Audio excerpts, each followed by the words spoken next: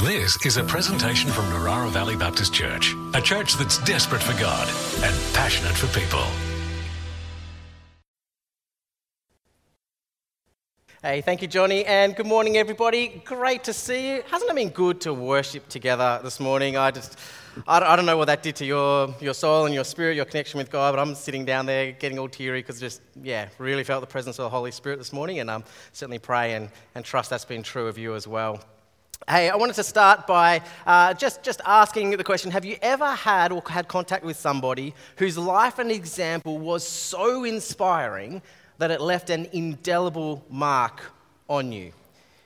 Just a question to get you thinking in that. So for me, I want to share a little story. So when I was my first full-time pastorate, I was, 20-something, fresh out of college, hot-headed pastor. There was this older couple in the life of my church who just exuded Jesus, unbelievably. And so every now and again, they'd invite me over to their house as a way of connecting with me, of caring for me, of wanting to know what God was at work doing in the life of our youth group. And you'd go into their house, and I don't know if you've ever experienced this, but it's hard to describe, but it was tangibly different than other houses. Have you had that experience? And before they did anything and before they said anything, you'd walk over the threshold and you would feel this embrace of warm Christian hospitality and love. You would experience the peace of Christ, and you just know that this is a house where Jesus dwells. And you'd chat to them and you'd pray with them, and they just exuded the fruits of the Spirit. And they couldn't help but spill over in terms of their peace and their gentleness, their kindness, their love for Jesus was just unbelievable. It really was inspirational. They were the kind of people you look up to and you go, man, there is something. God has got his hand on their life. Now, at the time, I was part of a church where there were plenty of other people their age in the life of the church that I probably would not have described in such similar language. People who have been following Jesus for decades and decades, and yet some of the things they said and some of the things they did and some of the ways they behaved in church meetings made me question maybe their spiritual maturity and their growth as a disciple over those years. Is that fair? No, it's probably not fair. I can say it's fair because I was there. And so I knew that when I went and connected with this couple, that it wasn't just their age. It wasn't just the amount of years that they'd been following Jesus. That wasn't the only thing that could explain what was different about them, what I was experiencing from them. And so there was one day where I went, you know what, I'm just going to flat out ask them. And I remember where I was sitting here, the two of them were sitting on this little table with glass wall behind them looking out into their courtyard. I was having a cup of tea because they served the most rank instant coffee in their house. And I looked at them and I just said, what is your secret? What is your secret to have been following Jesus this long and still be this passionate? The things I'm seeing and I'm sensing of your love for the church, your commitment to holiness, the ways that you experience God, what is your secret? And I'll never forget that they looked at each other and they smiled. And they turned back to me and they just started sharing.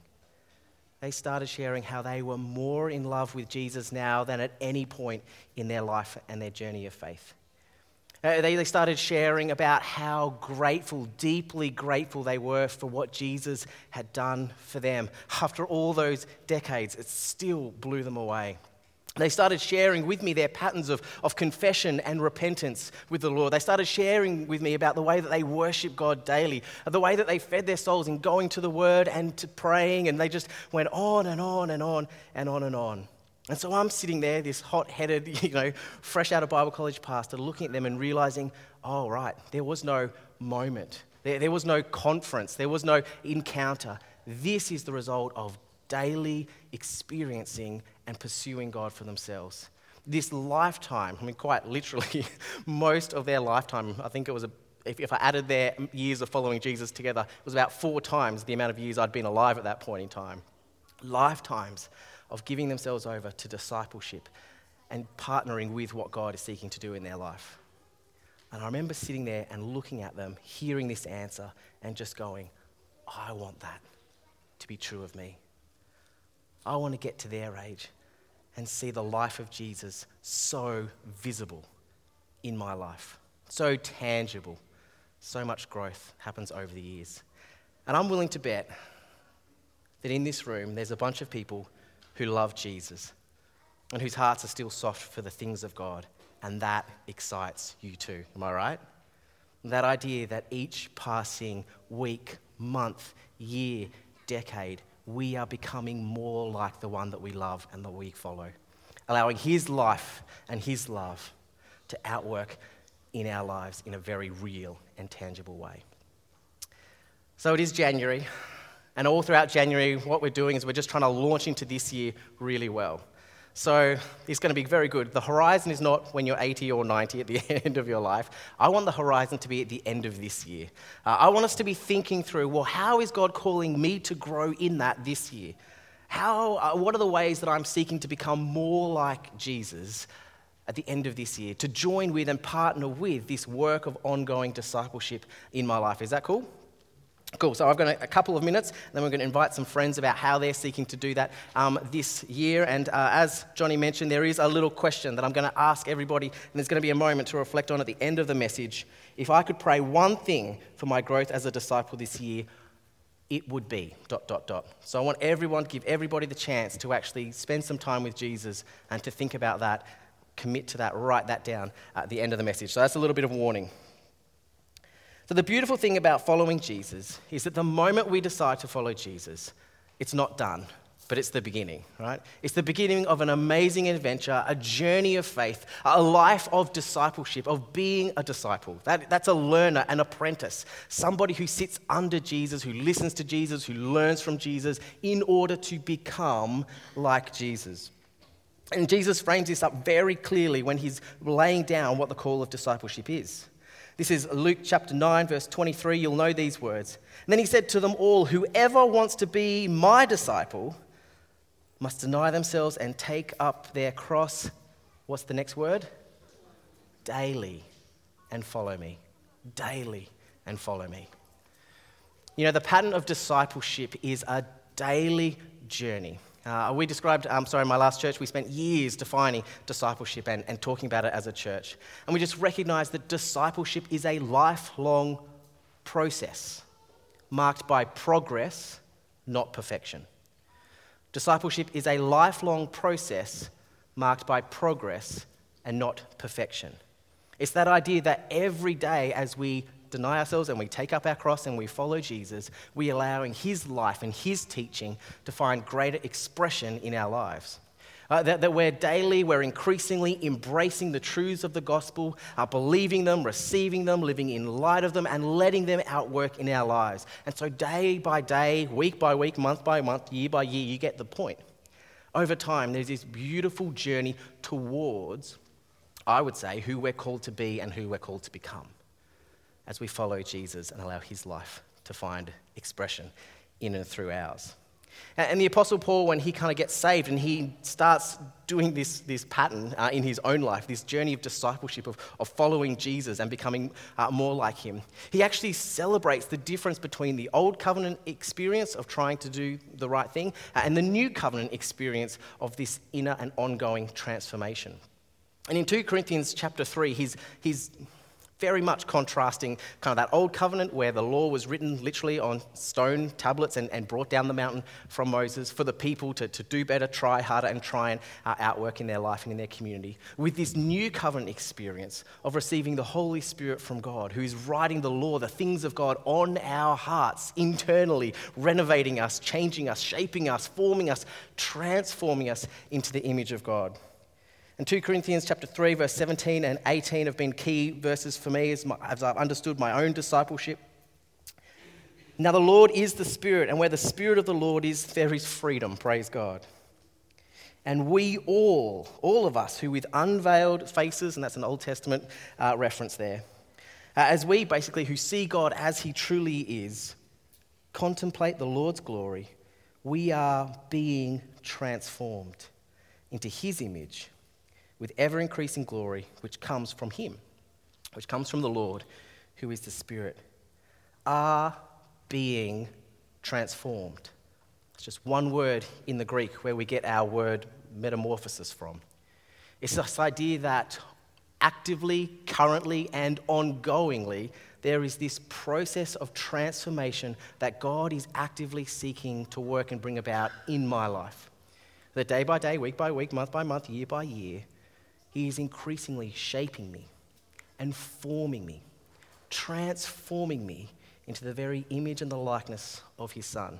This is the path of a disciple. And again, is that exciting, some of you? I hope so. Because it is amazing to even actually stop and look back and see that journey, that progress, that transformation that God has been outworking in our lives, which I think is really exciting. Well, I did promise and I did say that we're going to have a chance to actually think about, well, what does that look like for us? And we're going to start by what does it look like for Julie? Hello, Julie. Come on up. And Daniel, can we make them feel really welcome as they come on up to the stage?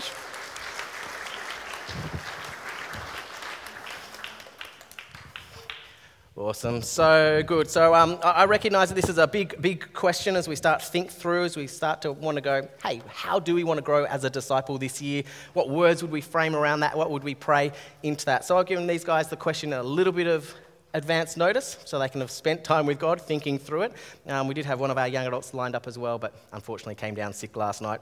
But that's all good. Julie, would you share with us, please, what is your prayer, your heart, for the way that you would grow as a disciple this year? Okay, I was just listening to what you were saying, and I think the description you gave of that couple, that's what I aspired to many, many years ago, but I think I fell more into the other camp that you were talking about. There was no judgment or condemnation. No, but, I think for a lot of us that could be true. I'm thinking of this question. I thought, well, gosh, I've been a Christian for 50 years or so. I've been at this church for 40 years or so, and I've been active in a lot of roles, doing a lot of different things, but I realised that most of what I've been doing in ministry or whatever has been out of a need that I had or a safety net that I had that I thought that, I could be comfortable and safe and share lots of things. So I'm now retired. I don't have grandmotherly duties in the same way that I had last year. So this is a whole new life for me, a whole new start. And I last year started with our Flourish group. We did a reading the Bible in a year, so we were doing it every day. And I remember saying to the girls at the beginning, I don't think I'll keep this up. But I did, and I've read it most days, every day. And it just showed me that God really wants to work through me. So this year, my prayer is that I develop a much closer connection to God through the Holy Spirit. And I think it can only be through the Holy Spirit, so that I can know what He wants me to do to bring glory to Him rather than my own comfort or whatever. And also to be able to fully let go of the baggage that I've been carrying around that is stopping that connection. Yeah. So that's my prayer. That's quite powerful. Can you just read that again so we all caught that? Because that was Okay. My prayer is that I develop a much closer connection to God through the Holy Spirit, so that I can know what He wants me to do to bring glory to Him, and also to be able to fully let go of the baggage I've been carrying around that is stopping that connection. Amen. I'm going to pass this on before I start crying. Thank you. Thank you for sharing. Daniel, for you, you've been sitting with the same question. What's the prayer? What's the heart behind it?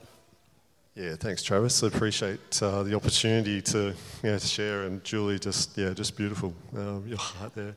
And I did want to say particular thanks to those who have shared over the last couple of weeks as well and been part of the panel, because there is something really significant and special about sharing our hearts with one another and sharing that journey and being part of that with one another. And so I've been tremendously encouraged over the last couple of weeks by what everyone's shared and their openness and vulnerability. And Julie, you as well this morning. For me, this was a real challenge in terms of being concise, trying to bring this down. Why use 10 words when 100 will do? I like to sometimes be quite verbose with these things. So, but in a bit of a nod to any preachers out there, I've managed to get it down to 3 dot points. Nice. But it's better, it gets better as well because there's alliteration as well. So So, Good Baptist, you're a good Baptist. So what I've got is to be intentional with the things of God, pursue intimacy with Emmanuel in a deeper way, and then living out of my true identity in Christ. So intentionality, intimacy, and identity in Christ is what my prayer is all about this for this year. Amazing. Yep. Oh, I love it. Can we thank both of them? Thank you so much. Thank you, brother. Thank you.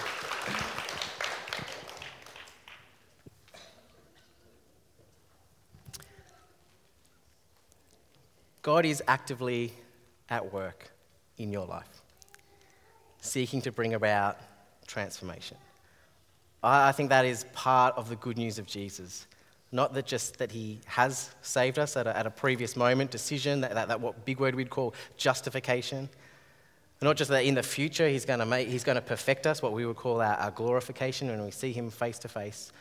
But in between, actively, ongoingly, present, he is sanctifying, transforming, shaping us, forming us. And I think that's so good. Thank you for the heart of both of you for sharing. If I could pray one thing for my growth as a disciple, it would be ... It's the question that you have just to spend a little bit of time with Jesus with now. I'd love you to think about and reflect on and ask God, is there something that you want to actually write down there? Maybe it's something about a truth, a spiritual truth that you need to embrace more in your life this year. Maybe it's an area of your character. Maybe it is a closeness and an intimacy with God, or a purposefulness and intentionality in the way that you go about being and living as a disciple of Jesus. So I'm about to shut up and get off the stage and give some space for this. But before I do, I just want to share a little bit from our NCLS from last year. Throughout January, we've been sprinkling through some of the stats. They've been so great to sit down with and actually really, truly hear from this faith community, this faith family about a whole range of things. And one of the questions, you may not remember it, but one of the questions in that survey that 200 people in the Life of Our Church filled out last year was, what do you think should be one of the priorities that we go after in the next 12 months as a church? So you asked that last year, what was one of the things that you think is really important, you would love to see us go after this year? And the number one thing was spiritual growth. You guys are hungry to see a move of God in your own life. You're hungry and you're wanting and you're desiring to see God shape us and form us and transform us and move among us. To get to the end of the year and look back and say, I am different in December than I was in January because Jesus was at work in my life. Because God was actively transforming me by his Spirit and I participated in that process. I think that is so exciting. I've got so much faith and hope for this community this year if that is the desire and if that is the hunger in our lives. So this is part of doing this together now. I want to create a space where you can encounter God for yourself. Write down, what is that prayer? There's a pen on every second seat. Write down, what is that prayer? There's a little space on there to actually write your name as well. That's optional, that's up to you. But honestly, I would love to pray for you in that. So if you pop your name down, I'll be praying for you. Won't be sharing it in any other way, just I'll know that that's your heart and your prayer for your own discipleship this year. And I'd love to intercede with you for God to grow you in that way. And obviously communion is set up there because sometimes when we think about our growth over the coming year, I often have that moment, Julie, where I look back and go, ooh, maybe I haven't grown as much as I could have or should have. And I have to say, I'm starting to get a little bit embarrassed by how many years I've been following Jesus. I would have expected to see more and greater transformation. But there is freedom and there is grace and there is no condemnation here. But allow communion there to be a time of reconnecting with God and maybe recommitting your ways afresh to join in actively that process of his discipleship, what he's seeking to transform in your life. Well, so Heavenly Father, I just want to thank you. I want to thank you, God, that you are the kind of God who cares about our lives, the kind of God who is present and active with us, the kind of God who doesn't sit in a temple somewhere and look across the world he created and say, do better, try harder, come up to me, and when you're good enough, then I'll love you. But God, you pursue us with your love. Jesus, you came to earth. You offer grace and forgiveness and restored relationship with you for all who place their faith and trust. And at that moment, we start this beautiful kingdom adventure called discipleship, where every day we get to work out what it means to be a child of God, what it means to be a new creation. And God, would you hear our heart, the heart of your children this morning, that we want to partner and participate in that process, that we want to be changed, renewed, transformed by your Spirit, day on day, week on week, month on month, year on year, until we can't help but exude Christ in the way that we live and speak. Where every day we wake up and we love you, Jesus, more than we ever have before. Where we experience your nearness and your power more than we ever have before. Where the life and the love of Jesus is visible, tangible, as we live and as we seek to help others find the same thing that we have in you. So God, as we sit with this question, if we could pray one thing for our growth as a disciple this year, I pray, Lord, that you would land the answer and the prayer for each of us in our spirits. That we would have the boldness and the courage and the faith to actually put pen to paper and say, yes, Lord, I want to participate with what you're seeking to do in my life this year. And as we commit to that, as we find connection with you afresh through communion, Lord, would you bless and would you encourage, would you honour and would you outwork that in our lives this year? We love you, Jesus. We follow you, Jesus. We pursue you, Jesus. And we welcome your work of transformation in our life.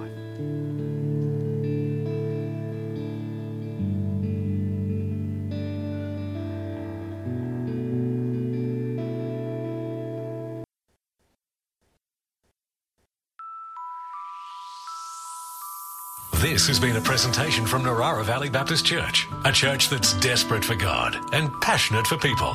To continue the conversation, we invite you to join us Sundays at 9:30 a.m. and 5 p.m. or on our website at www.nvbc.info.